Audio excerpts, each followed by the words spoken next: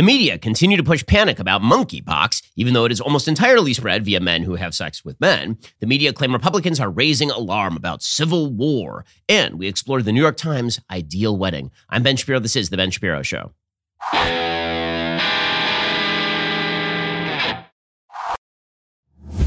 Today's show is sponsored by ExpressVPN. Do you like your web history being seen and sold to advertisers? No? Me neither. Get ExpressVPN right now at expressvpn.com/Ben. So right now, you're spending way too much money on literally everything. We're talking gas, groceries. Thanks, Joe Biden. He's the best. But there's one thing you don't need to worry about spending more money on. That is your phone bill, because you could switch over to Pure Talk today.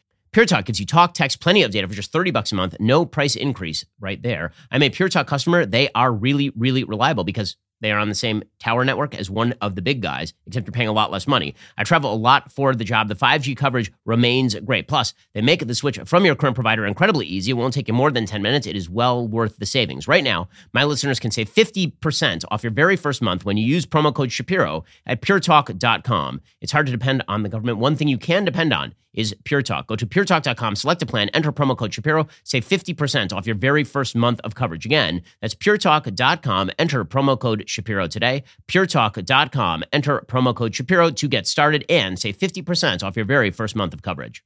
Well, everybody is talking about monkeypox. Apparently, the WHO has now declared an international global emergency over monkeypox. By the way, this is super scientific stuff. When I say super scientific, I mean that apparently the head of the World Health Organization overruled a divided expert panel to issue the group's highest alert in order to do this. Okay, so that right there tells you that this is not actually a scientific question. It is a political question because, again, the panel of the WHO was like, not a global health emergency. And because it's gotten so much media attention, Dr. Tedros Adhanom Ghebreyesus, the WHO's Director General, overruled that panel. He said that this was instead a public health emergency of international concern, a designation the WHO currently uses to describe two other diseases, COVID-19 and polio. Well, you may have noticed that COVID-19 hit like pretty much everybody on Earth, and polio is widely transmissible outside of people having sex with each other. Okay, this particular disease, as we'll discuss in just one second, seems to be transmitted almost entirely by men having sex with men. Dr. Tedros said, "We have an outbreak that has spread around the world rapidly through new modes of transmission, about which we understand too little, and which meets the criteria for a public health emergency." Well, we actually do understand the mode of transmission. It turns out via penis. It was apparently the first time the Director General had sidestepped his advisors to declare an emergency. The WHO's declaration signals a public health risk requiring a coordinated international response. The designation can lead to member countries to invest significant resources in controlling an outbreak, draw more funding to the response, and encourage nations to share vaccines, treatments, and other key resources for containing the outbreak. Now, of course, there is a vaccine for monkeypox, but the FDA in the United States totally held up the development of enough vaccine until it was too late. Like, they are just now getting through the process of approving the vaccine that should have been available for monkeypox because they had a vaccine. They basically allowed it to expire. All the vaccine got really old and therefore ineffective. And then the FDA didn't re-up on that. So well done once again, administrative state. This is the 7th public health emergency since 2007. COVID-19 was the most recent. Some global health experts have criticized the WHO's criteria for declaring such emergencies as opaque and inconsistent. Yeah, you would think. I mean, again, monkeypox is not exactly on the level of COVID-19. So far, the number of people who have died of monkeypox globally, 5. 5 people have died globally from monkeypox, which does not sound like a global health emergency to me. That sounds like a bad weekend in Chicago. Monkeypox has been a concern for years, according to the New York Times. In some African countries, in recent weeks, the virus has spread worldwide. Some 75 countries have reported at least 16,000 cases so far. Nearly all the infections outside Africa have occurred among men who have sex with men. This isn't me just saying this. This is the New York Times saying this. The outbreak has galvanized many in the LGBT community who have charged that monkeypox has not received the attention it deserves, as happened in the early days of the HIV epidemic. Well, I mean, I feel like it's getting a bleep load of attention, don't you? I mean, you heard about monkeypox. And also, it seems as though the media are really going out of their way to pretend that this thing could affect pretty much anybody on Earth. In the early days of HIV, that was not the case. So when it came to HIV, the early days of HIV, the media basically suggested correctly that it was between homosexual men that HIV was being transmitted, which was largely true. Then there was a harsh media push to the other side. Anyone could get HIV at any time, men having sex with women, women having sex with women. This sexually transmitted disease was going to be widely spread throughout human society. And it turns out that statistically speaking, that was not true. Well, now with monkeypox, they're just starting from step 2. They're just going right to anybody can get monkeypox at any time, even though we now know that virtually everyone who's getting monkeypox is a man having sex with another man. We'll get to more on this in just one second. First, when we say something is free, it should mean, free. No strings attached, no hidden costs, no fine print to decipher. When you switch to Pure Talk today, you'll get a free Samsung 5G smartphone. There's no 4-line requirement, no activation fee, just a free Samsung that's built to last with a rugged screen, quick charging battery, and top-tier data security. Qualifying plans start at just $35 monthly for unlimited talk, text, 15 gigs of data, and a mobile hotspot. Pure Talk gives you phenomenal coverage on America's most dependable 5G network. It's the same coverage you know and love, but for half the price of the other guys. Pure Talk saves the average family almost $1,000 a year. Plus, with Pure Talk, you know you're spending your hard-earned money with a company that aligns with your values. Let Pure Talk's expert U.S. customer service team help you make the switch today. Head on over to puretalk.com/Shapiro. Claim eligibility for your free brand new Samsung 5G smartphone. Start saving on wireless today. Again, go to puretalk.com/Shapiro and switch to my cell phone company. I've been using Pure Talk myself for years at this point. They are excellent. They've got great coverage, and they don't hate your guts. Go to puretalk.com/Shapiro and switch on over. The WHO's declaration is better late than never, said Dr. Baghuma Titanji, an infectious diseases physician at Emory University in Atlanta. But with the delay, one can argue that the response globally has continued to suffer from lack of coordination. Apparently, the outbreak is expected to infect maybe hundreds of thousands of people, depending on who exactly engages in this sort of behavior, and may have permanently entrenched itself in some countries, according to Dr. James Lawler, co-director of the University of Nebraska's Global Center for Health Security. Now, the real question about this is whether it is actually a virus that is widely transmissible in any serious way outside of men having sex with men, or whether it's just a new kind of STD. According to the Jerusalem Post, the World Health Organization, after declaring the outbreak a global health emergency, there are serious questions among doctors about why exactly this is not an STD. Dr. Roy Zucker, director of the Tel Aviv Sourasky Medical Center, Ichilov Hospital's LGBTQ Health Services, and a doctor at Clalit Health Services, said whether or not monkeypox could be designated as an STD is a quote-unquote great question. He said, we know from past data the virus can be spread by being in the presence of someone who's infected for a long time, say for 3 hours at a distance of 2 meters or so, or by simply coming into physical contact with them. But what we're seeing across the world and in Israel is that most of the patients were infected via sexual activity. The WHO also said the same, so it appears as though this disease is transmitted sexually, and so we can begin to refer to it as another STD. But of course, everyone is afraid of calling it an STD because then, of course, they're afraid of the stigma that might attach to homosexual sex, which there must never be any stigmas with regard to any sexual activity, let alone homosexual sex, no matter the levels of transmission of STDs, which differ widely based on the kind of sex that people are having and with whom they are having that sex. If you don't have sex with strange men in high promiscuity areas, the chances of you getting monkeypox are significantly lower than if you do. Zucker said it is not entirely certain that monkeypox will be classified as a new STD because, although it is less common, it can be transmitted via skin-to-skin contact in non-sexual situations. Okay, well, again, that may be true, but the main vector of transmission is, in fact, homosexual sex.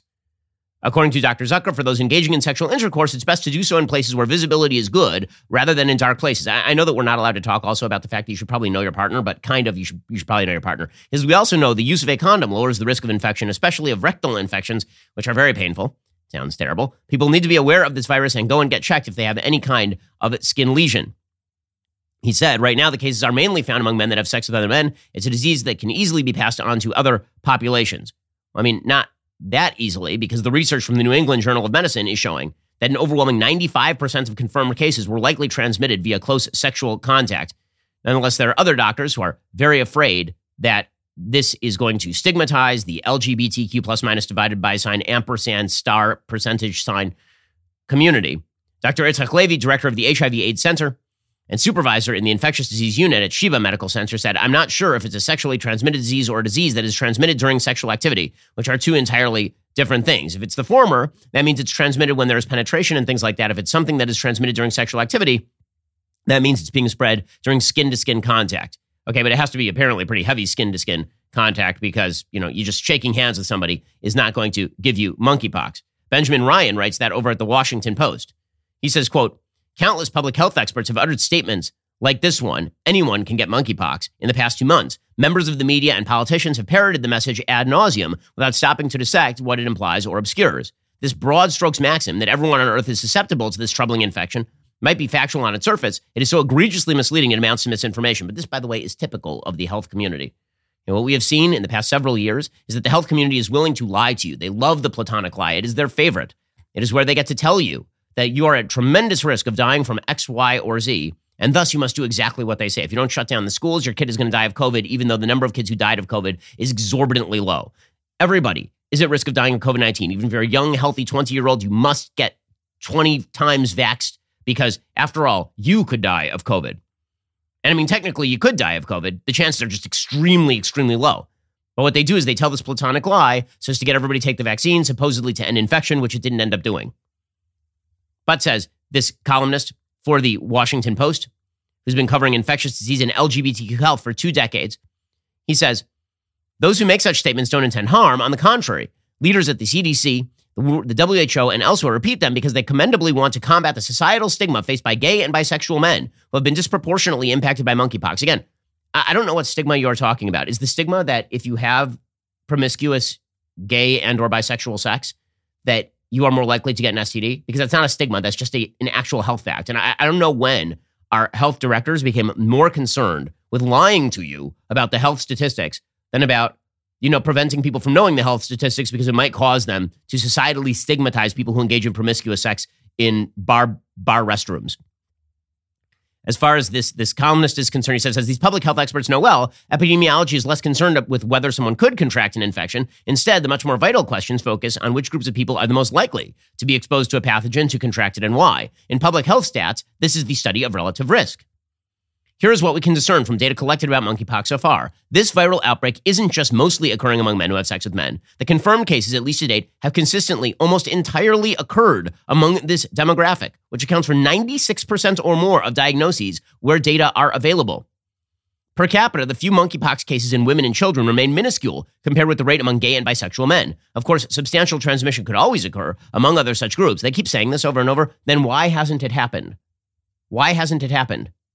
Researchers at the WHO and elsewhere have speculated the monkeypox reproduction rate will likely remain significantly lower in such demographics, meaning the virus will more likely hit transmission dead ends among them than among gay and bisexual men, because presumably gay and bisexual men have more promiscuous sex in general than the rest of the population. An uncomfortable truth, one documented in peer-reviewed papers, is that sexual behaviors and networks specific to gay and bisexual men have long made them more likely to acquire various sexually transmitted infections compared with heterosexual people. This includes not only HIV, but also syphilis, gonorrhea, chlamydia, hepatitis B, and sexually transmitted hepatitis C. Now, of course, we used to have health classes in public schools, and they just would not teach any of this in health class in public schools because, again, no stigma. All sexual activity is completely equivalent in a utilitarian sense. There is no better or worse way in terms of health to have sex.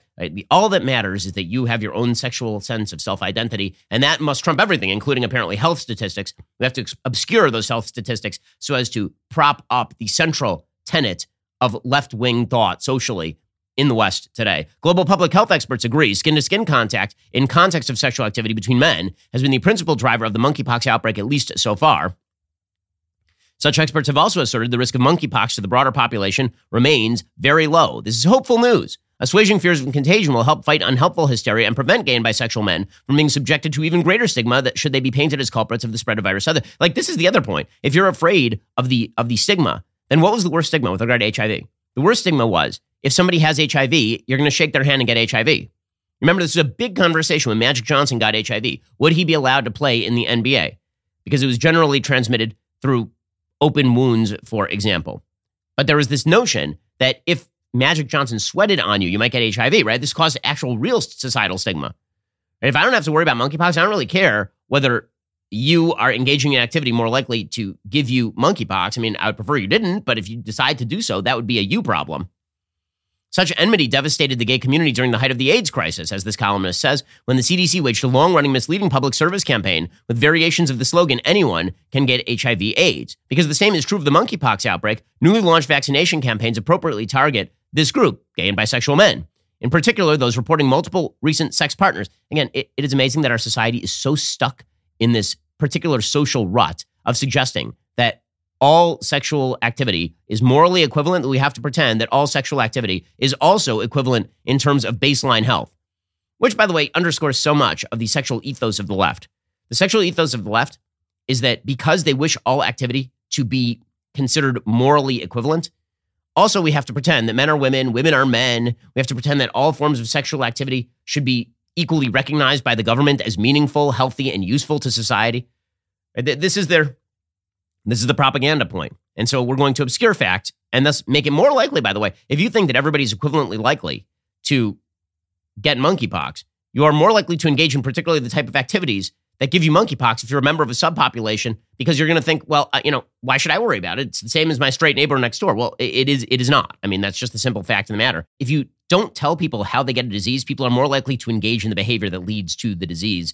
We'll get to more on that in a second. First, let's talk about the fact that we are on the road right now, and that means we need the best staff available. Brandon, he's a rock in times of need. Brandon actually just followed us up onto the Temple Mount yesterday. I mean, this job requires some serious cojones. But here is the thing. In order to get people to fill that sort of job, you need to head on over to ZipRecruiter. When you try ZipRecruiter for free at ZipRecruiter.com/dailywire, you can find talent for roles like these and more at ZipRecruiter. ZipRecruiter uses its powerful technology to find and match the right candidates up with your job. You can easily review recommended candidates and invite your top choices to apply. Additionally, ZipRecruiter has a complete suite of tools that makes it easy to filter, review, and rate your candidates. 4 out of 5 employers who post on ZipRecruiter get a quality candidate within day one. No wonder ZipRecruiter is the #1 rated hiring site based on G2 satisfaction ratings as of January 1st, 2022. So travel to this easy-to-remember web destination, ZipRecruiter.com/dailywire. That's where you can try ZipRecruiter for free. Again, that's ZipRecruiter.com/DAILYWIRE, ZipRecruiter.com/dailywire. ZipRecruiter is indeed the smartest way to hire. Rochelle Walensky, the head of the CDC, she pointed out there's been talk about a couple of kids who got monkeypox. Well, she says, well, that's not coming from the kids. I mean, it's not that kids are walking around in serious danger of getting monkeypox in elementary school. That's coming from men who have sex with other men being in close proximity with small kids for significant periods of time. Not because they're having sex with the kids, but skin-to-skin contact for long periods of time can allow the transmission of monkeypox. Here's Rochelle Walensky. You've warned that monkeypox cases could rise into August. Do you have projections on what those total cases would be and how many would be in children? We do have seen now 2 cases that have occurred in children. Both of those children are traced back to individuals who come from the men who have sex with men community, the gay men community. And so when we have seen those cases in children, they have generally been what I call adjacent to the community most at risk. Ooh, awkward. By the way, you can see how awkward she is about saying in the gay community, right? Just that men who have sex with men, et cetera, et cetera. Again, the reason that the health community is having even some trouble with this, because it should not be troublesome. You just report the statistic and then people make their behavioral decisions based on the stats. It should not be about stigma. It should not be about anything else, but it is. And the reason that it is because the left has the social ethos and they push it forward no matter what, like all the time, forever, which is why you have a piece in the New York Times over the weekend about an amazing wedding that took place during the San Francisco Pride March. It's just an amazing piece. Because again, according to the left, all forms of sexual behavior, all forms of coupling are identical. They're equivalent.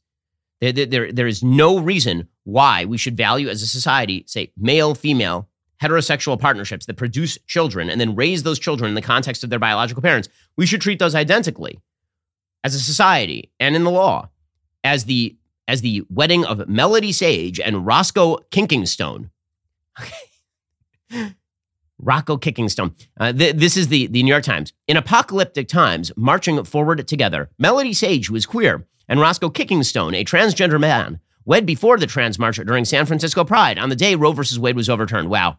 Such beautiful heroism. I mean, this is when the Bible talks about a man shall leave his mother and father, and he shall cling to his wife, and they shall become a family unit. This is exactly what they were talking about, right? Was a queer woman and a transgender man getting married on the day of the apocalyptic overruling of Roe versus Wade. That's exactly what the Bible is talking about. Anyway, the New York Times says, and this is precise, all relationships are the same. They're all equivalent because all of them are just the expression of your inner sense of sexual well-being. And that is the only thing that matters in life. Your duties to other don't matter. Your duties to society don't matter. Society's utilitarian value that is placed upon marriage, that doesn't matter whatsoever. Now, listen, we're not talking here about whether this activity should be quote unquote legally restricted. We are talking about the utilitarian and or moral value of particular sexual behavior. And to pretend that it's all equivalent is, of course, incredibly, incredibly silly.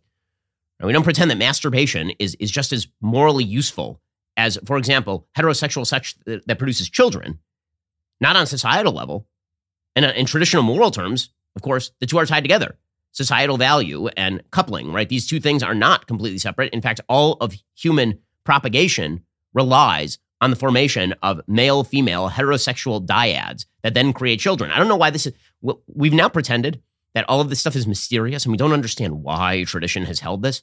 No, this is one of the more understandable elements of human tradition and human culture passed down for thousands of years in literally every society ever to be documented is the importance of male-female dyads in raising children. Like, it's insane to me that the entire West has decided not only is it not understandable, we should completely explode the basis of, forget human, all mammalian reproduction in order to reestablish the Freudian sense of sexual self-worth that lies at the root of happiness. So here's the New York Times on just a beautiful marriage, just like your marriage, just like any other marriage. Quote, while dancing around a bonfire to the rhythms of a drum circle in May 2013, Melody Christine Dankemeyer, who goes by the name Melody Sage, felt a tingling rush of energy course through her body. It was at that moment when she turned around and caught sight of Rocco Kickingstone Siragusa, who goes by Roscoe Kickingstone. The two introduced themselves, but Miss Sage could only manage a short conversation with Mr. Kickingstone before she danced away. I was overwhelmed, she said, describing the sensation as such a strong feeling that I had never experienced. Both were camping in Southern Oregon, where they had traveled for a week-long celebration of Beltane, a pagan festival also known as Celtic May Day, hosted by the Radical Fairies, a countercultural group that for decades has maintained rural communities catering to LGBTQ residents. The day after the bonfire, their paths crossed again. Miss Sage said that Mr. Kickingstone, who had jumped out of a tree and broke his foot just hours before they met, was not difficult to track down. I joked that he was easy prey, she said. Their second conversation lasted a lot longer. She told him about her pirate radio show, Chicas Unidas, which featured female guests discussing a range of issues. Sounds like a big market winner right there. He talked about his participation in groups, including Food Not Bombs, which distributes free vegan and vegetarian meals, and the Occupy movement born from the 2011 Occupy Wall Street protest in Lower Manhattan. From there, they spent most of the festival in each other's company, with Miss Sage often procuring meals for an injured Mr. Kickingstone. Activism, each learned, was not their only common bond. As teenagers, both had come out as queer. Miss Sage, who grew up in Santa Cruz, California at 18 years old, and Mr. Kickingstone, who was raised in San Diego at 15. 4 years later at 19, Mr. Kickingstone, whose mixed ancestry includes Indigenous American and Mexican roots, came out as a transgender man. Coming out so young helped both learn to live and be comfortable with ourselves, said Mr. Kickingstone, who also identifies as Two-Spirit, a term that refers to gender nonconforming Indigenous Americans. Before the end of their week in Oregon, Miss Sage had initiated their first kiss. It's like Romeo and Juliet, this story. After the festival, they parted ways. Miss Sage, now 34, was at the time living in Santa Cruz. Mr. Kickingstone, now 36, in Seattle. Again, this is in the New York Times, okay, guys? I'm not just picking a case out of a hat. This is featured on the front page of the website of the New York Times today. A few weeks later, Miss Sage traveled to Seattle to visit another friend and ended up staying with Mr. Kickingstone for 2 weeks. On that trip, they sang a lot of karaoke, and she accompanied him to a 30th birthday party for his sister. Not long after Miss Sage left Seattle, Mr. Kickingstone visited her in Santa Cruz in June 2013. While there, they went to the San Francisco Pride celebration, during which they participated in the Trans March supporting the transgender community, an annual event they have since attended regularly. It's like a Christmas party. Though they saw other people in the months that follows, the two continued to grow closer, keeping in touch by phone and via text message and visiting one another when they could. We were so much on the same wavelength, spiritually, emotionally, physically, Mr. Kickingstone said. I mean, what a romance. What a romantic story here from the New York Times. Because again, all sexual activity, all sexual pairings, they are morally equivalent. They're societally utilitarian equivalent. All the same.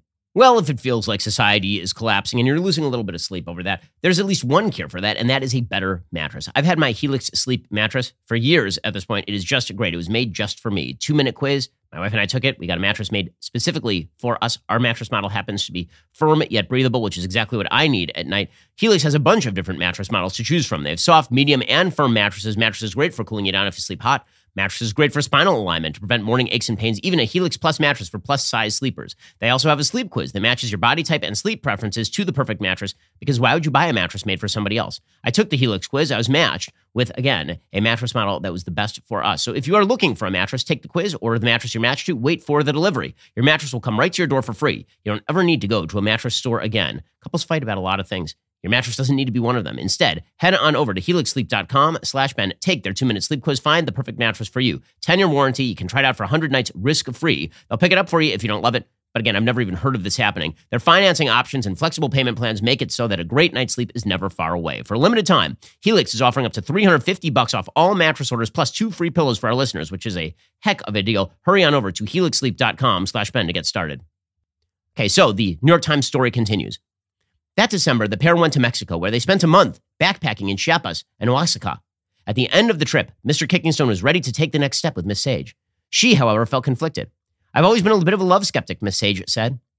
In February 2014, Miss Sage, a graduate of Mills College in Oakland, moved back to that city to attend a manicuring program at the International College of Cosmetology. It's like the Harvard of cosmetology. When Mr. Kickingstone broached the subject of moving there himself, she at first was skittish, telling him she didn't want to be the only reason for his move.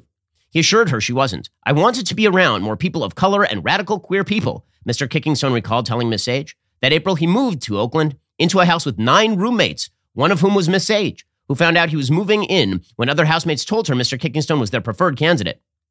3 months later, ahead of construction on the property, Kickingstone moved out and into another house. Once living in the same city, he and Miss Sage decided to stop seeing other people.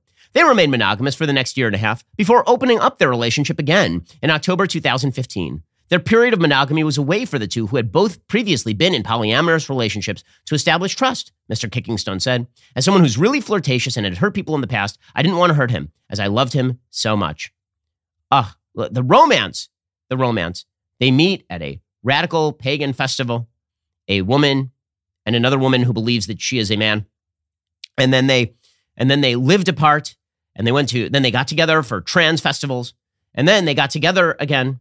And they were monogamous for like a year. And then they decided they both were not monogamous and they would have an open relationship. And then they moved in together. In the early years of their relationship, neither had much of an interest in marriage. Mr. Kickingstone's parents divorced soon after he was born. Miss Sage's parents were never married. The system has never served us, Miss Sage said. We queer people have never been seen as fully human. As the romance developed, though, Mr. Kickingstone became more convinced what they had was worth celebrating. We have to build our own families, often because our own don't accept us or are not emotionally available to be the support we need, said Kickingstone. I always wanted a primary partner to build a family with, even though I don't agree with the whole marriage system, and Melody is my person. Well, they finally decided that they would tie the knot in a church. No, that's not what happened. They actually got married at a radical gay festival. And when they did, they had planned for the event to be a symbolic union. But as it neared, the couple decided to incorporate a legal ceremony for purely practical reasons. So Miss Sage could become entitled to the health benefits offered by Mr. Kickingstone's job, and so she could make his doctor's appointment for him.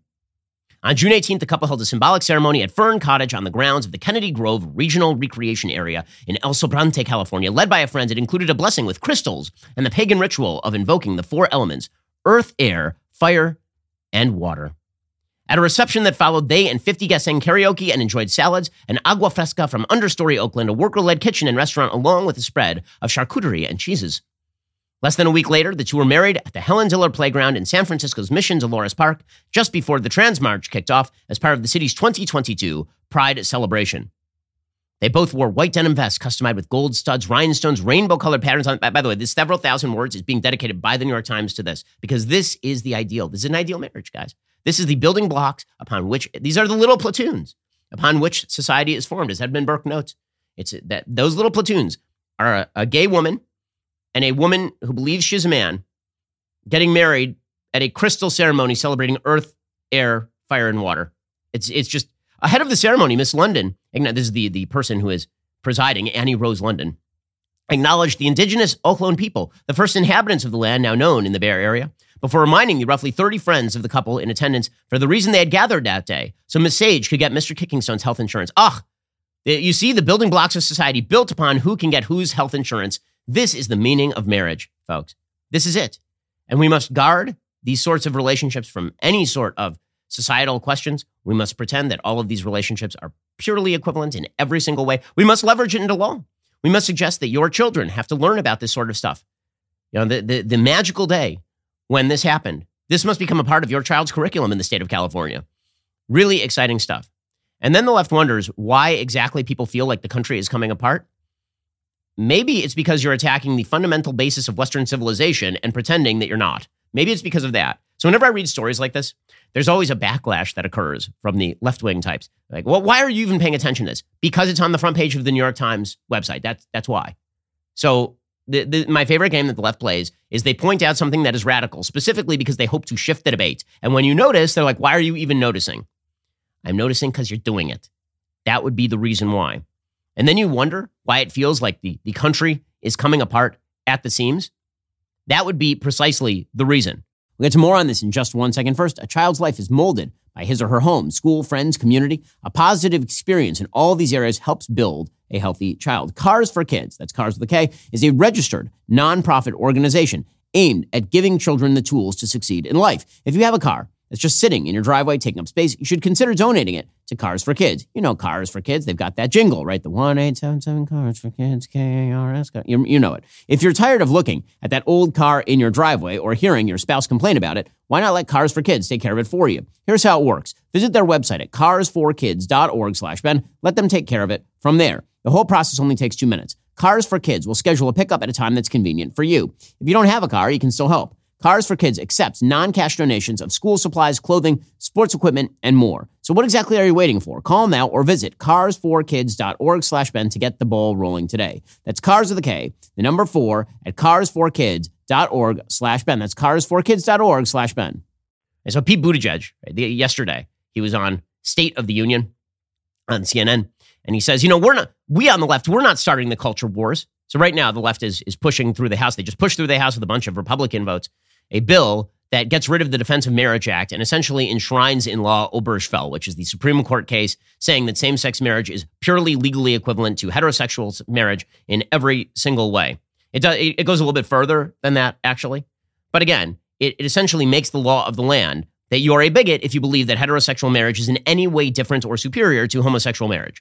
And people who just says, we're not declaring the culture war. No, you kind of are. You kind of are. And just because the left has been winning the culture war doesn't mean that if you continue to push, that you're going to continue to win the culture war. Everybody is pretty tolerant up until the time you start suggesting that they get to teach your kid, that you get to teach their kids your particular form of anti-traditional morality. Here's Pete Buttigieg, who apparently he's very fond of speaking up on everything except for transportation policy. When it comes to actually, fixing the supply chain bottleneck, then he's completely uninterested in the job. When it comes to speaking about gay marriage, then of course he is he's Johnny on the spot. Here's Pete Buttigieg yesterday.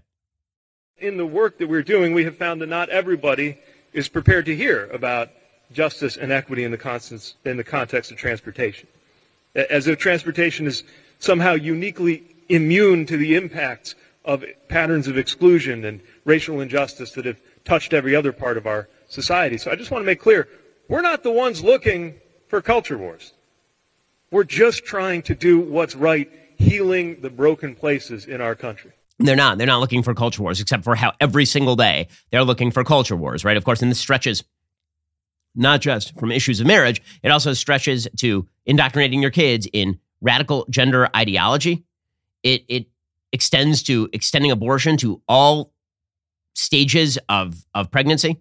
And Kamala Harris, the vice president of the United States, yesterday, she was trying to talk about the GOP and abortion, suggesting that, again, there's only one priority when it comes to abortion, and that is the autonomy of a woman over her own body. Forget about the countervailing interest of a child in actually living and not being killed. That apparently does not exist, according to the vice president of the United States. We must stand and say it is wrong-headed and intended to harm when you pass laws that deny a woman a right to make decisions about her body, when you pass laws that suggest there's not even an exception for rape or incest. I personally prosecuted cases involving child sexual assault. It's an uncomfortable topic. People don't want to talk about it, but it's real and it happens. And that child and that woman should not have to endure an act of extreme violence and then not have the ability to have agency and autonomy to decide what happens next. They always use the edge cases, like a 10-year-old gets raped and then wants an abortion. By the way, very likely if a 10-year-old gets pregnant, that she's going to need an abortion in order to live, because the simple fact of the matter is the 10-year-olds are generally not capable of bearing children. But Kamala Harris, there's a key phrase that she uses there, intended to harm, right? The idea is that if you oppose her, you intend to harm. And the same thing from Pete Buttigieg. If you oppose anything in Pete Buttigieg's agenda, it's not because you have disagreements over the societal standard that ought to be applied to human behavior. No, it's intended to harm. it's intended to harm. Right? This is part and parcel of a broader leftist rubric whereby if you disagree with them, you're not just the culture warriors. You are the people who are putting the country on the brink of disaster. And then if you notice this, if you say, guys, you're tearing the country apart, that is when the media jump in and they say, well, you're the ones who are provoking. So if you push to the left, if you greenlight riots in the middle of 2020, if you, like Vice President Harris, try to bail out rioters in the middle of riots in 2020, if you push on the idea that children can be boys or girls and they should be taught that boys can be girls and girls can be boys, if you suggest that all forms of human sexual relations are morally equivalent and that must be taught at every level and enshrined in every area of American law, if you suggest that any restriction on abortion whatsoever is an attack on a woman, and then people say no, then the idea is that they're the ones who are starting the Civil War. And this is how you end up with a piece by Dave Weigel in the Washington Post titled, "On the Campaign Trail, Many Republicans Talk of Violence. In both swing states and safe seats, Republican candidates say that liberals hate them personally and may turn rioters or a police state on people who disobey them." I wonder why people might have that thought. I wonder why people might have the radical thought that there are people on the left who hate their guts. And why would they think that after listening to the Vice President of the United States say that if you're pro-life, it's because you have intent to harm? Why might they think that? Why might they think, after listening to Pete Buttigieg suggest repeatedly that you're a bad person if you disagree that homosexual marriage and heterosexual marriage are morally equivalent? This means that you're a bigot. Why might they think that they are under some sort of dire threat? Why? It's all a mystery wrapped in an enigma. When they listen to people on the left suggest that disagreement amounts to a form of violence and that they are about to overthrow the country, why do you think people might feel a little bit threatened? For example, Al Gore, right, he's back out of the woodwork now because it's really hot. Every time it gets hot during the summer, we call Al Gore out of the woodwork to fly his private jet into the green room at CNN and explain just why things are so bad. Al Gore over the weekend suggested that people who disagree with him on the climate are like the Uvalde officers who allowed a mass shooter to murder children in a classroom while doing nothing. Here is Al Gore, who's gotten extremely rich being a green advocate while raking in the green. You know, the climate deniers are really in some ways similar to all of those almost 400 law enforcement officers in Uvalde, Texas, who were waiting outside an unlocked door while the children were being massacred. They heard the screams, they heard the gunshots, and nobody stepped forward. And God bless those families who've suffered so much. And law enforcement officials tell us that's not typical of what law enforcement usually does. And confronted with this global emergency, what we're doing with our inaction and failing to walk through the door and stop the killing is not typical of what we are capable of as human beings. Well, it's the same. Why might you think that people like Al Gore hate you? Why? It's again, giant mysteries. And MSNBC's Malcolm Nance. Right? So Malcolm Nance, he and I appeared together on Bill Maher, where he suggested that every Republican was complicit in January 6th and wanted to overthrow the government, and that we were at the moment when democracy was going to be overthrown by these people. But if you notice that's extreme radical rhetoric that borders on the Civil War type of rhetoric that has been common throughout American history, unfortunately. If you note that, then that's because you want the Civil War. Here's MSNBC's Malcolm Nance predicting that there will be no more elections ever if Republicans win, which, by the way, is kind of a Civil War-like call, right? If the suggestion is, if your opponents win, it's the end of the country, what choice do you have but to use every tool at your disposal to stop them from winning? Here's Malcolm Nance. The Democrats, Joe Biden, all the rest of them need to understand they are, what are we, July, August, September, October, November? You are 4 months from the end of American democracy. 4 months. And we said that in 2020, and that was true then too, right? But now you're talking about putting a party in power in which there will never be another election. They will vote through every piece of legislation and defund every component of the United States government. They're not joking about impeaching Joe Biden every week, okay, and Kamala Harris, and getting rid of people or expanding the Supreme Court, whatever it is they think they can do, even though some of it's crazy. First thing that they said, Marjorie Taylor Greene and Lauren Boebert said, we will criminally prosecute every person who took part in the January 6th investigation. Guys, if we don't stop those evil people who disagree with us, they're going to burn down the country. So we'll use every means at our disposal. Why might Republicans feel threatened? I don't understand. They're only attacking, the left is only saying that if you back fundamental societal institutions, it's because you're a bigot. And if you notice health statistics, it's probably because you're a bigot. And if you are a person who does not agree with Al Gore on climate, it's because you're essentially a passive murderer. And also you want to overthrow elections. But probably there are people who want to live with you, the people who are saying this sort of stuff. Probably. They keep saying that you're a nut if you're worried that the left hates your guts and actually wants to target you in any way. That's just completely nuts. Well, you're not nuts, which is one of the reasons why you should be a member of the USCCA. We've seen and talked about on the show good guys with guns. You know, people who use their legal weapons and Second Amendment rights to protect their families and their communities. Sometimes these people are hailed as heroes by the media. There's one of those last week. Sometimes they're villainized and or arrested. It's not enough to legally and safely own a firearm to protect your family. If you want to fully protect yourself and your loved ones, you have to be prepared for the mental, physical, and legal ramifications of self-defense, which is why I am a member of the U.S. Concealed Carry Association. You should be as well. Right now, the USCCA is giving away a free concealed carry and family defense guide and a chance to win $1,000 to buy a firearm to protect yourself and your family legally. 100% free. Just text BEN to 87222 to get started. So that 58-page defense guide, it's got a lot of great material you're going to need to know. How to detect attackers before they see you, what the USCCA has learned about school shootings, equipment and training basics about the law and justice systems, how to responsibly own and store a gun, particularly if you have little kids, and a whole lot more. Text BEN to 87222 for instant access to this free guide. Enter for the chance to win $1,000 to put toward a firearm to protect your family. Again, text BEN to 87222 right now. That's BEN to 87222 right now to get started. All right, folks, I want to talk to you about Daily Wire Plus. What the heck it is and what it will become. Right now, Daily Wire Plus is our growing place for movies, documentaries, content you won't see anywhere else, including soon kids content. Yes, that is in production right now. What Daily Wire Plus ultimately will be is an independent multimedia empire beholden to no one. See, here is the thing. When you become a publicly traded company, you are now beholden to the ESG, DEI forces of the market. They will force you to repeat ad nauseum their garbage leftist woke propaganda. We're not going to do that here at Daily Wire Plus. That's why we rely on your membership. To support us, please head on over to dailywireplus.com. Become a member today. Get 35% off your brand new membership. That's dailywireplus.com. That's an amazing deal. And you get all sorts of content. You're talking about Matt Walsh's What is a Woman? You're talking about everything Jordan Peterson related. You're talking about this show and all of its various spin-offs, including the book club. You're talking about Candace's show. So much good stuff happening every day over at dailywireplus.com. Again, become a member today. Get 35% off your brand new membership. You're listening to the largest, fastest growing conservative podcast and radio show in the nation.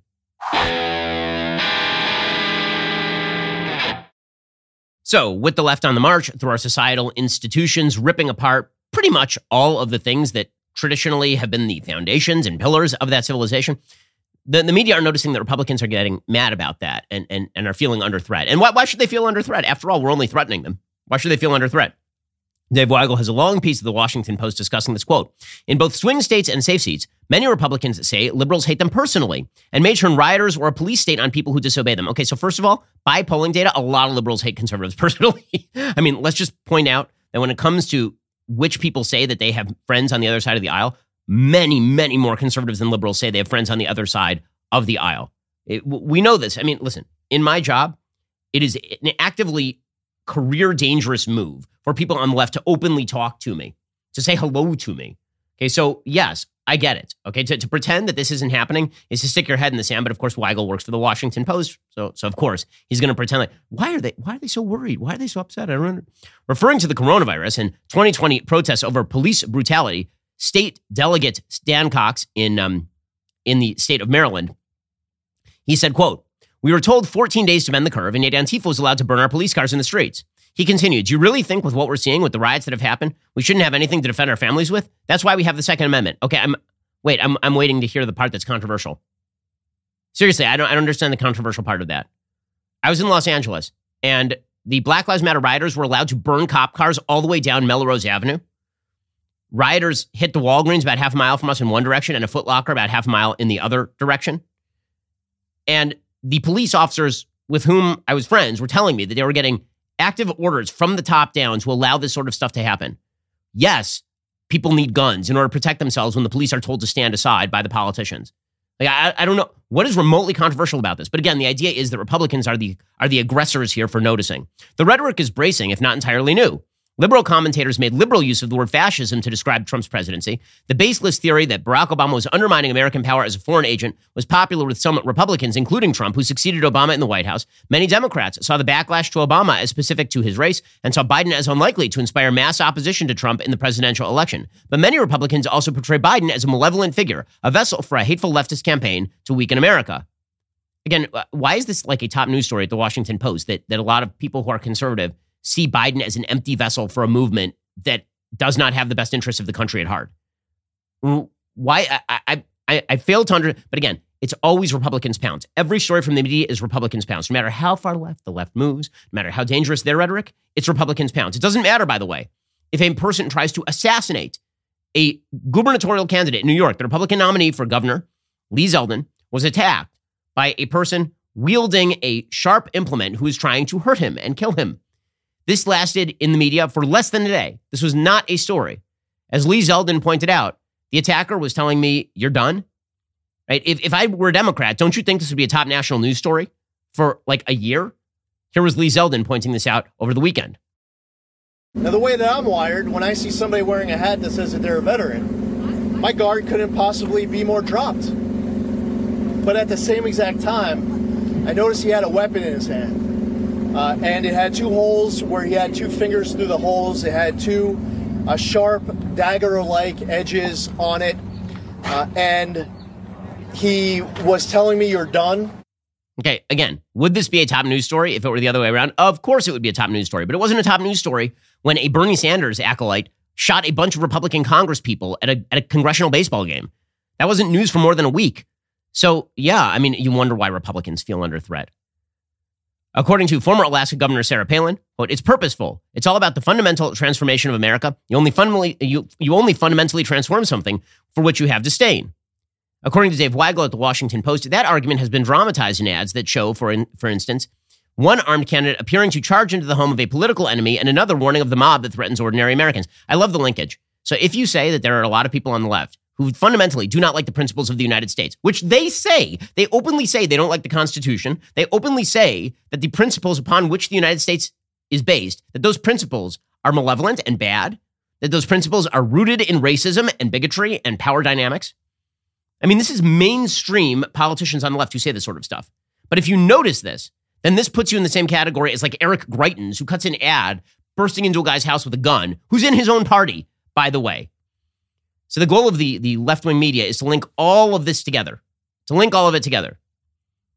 So, and the idea is that Republicans, there's no reason why Republicans ought to be worried in any way.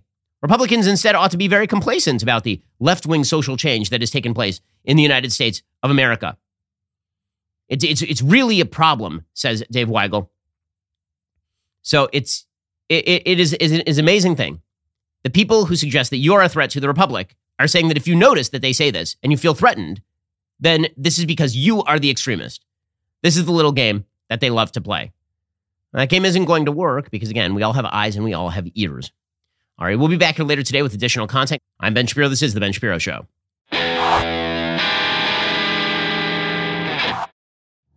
If you enjoyed this episode, don't forget to subscribe to the show. Help spread the word about The Ben Shapiro Show by giving us a 5-star review and sharing the show with a friend. We're available on Apple Podcasts, Spotify, YouTube, or wherever you get your podcasts. And be sure to check out some of our other Daily Wire shows.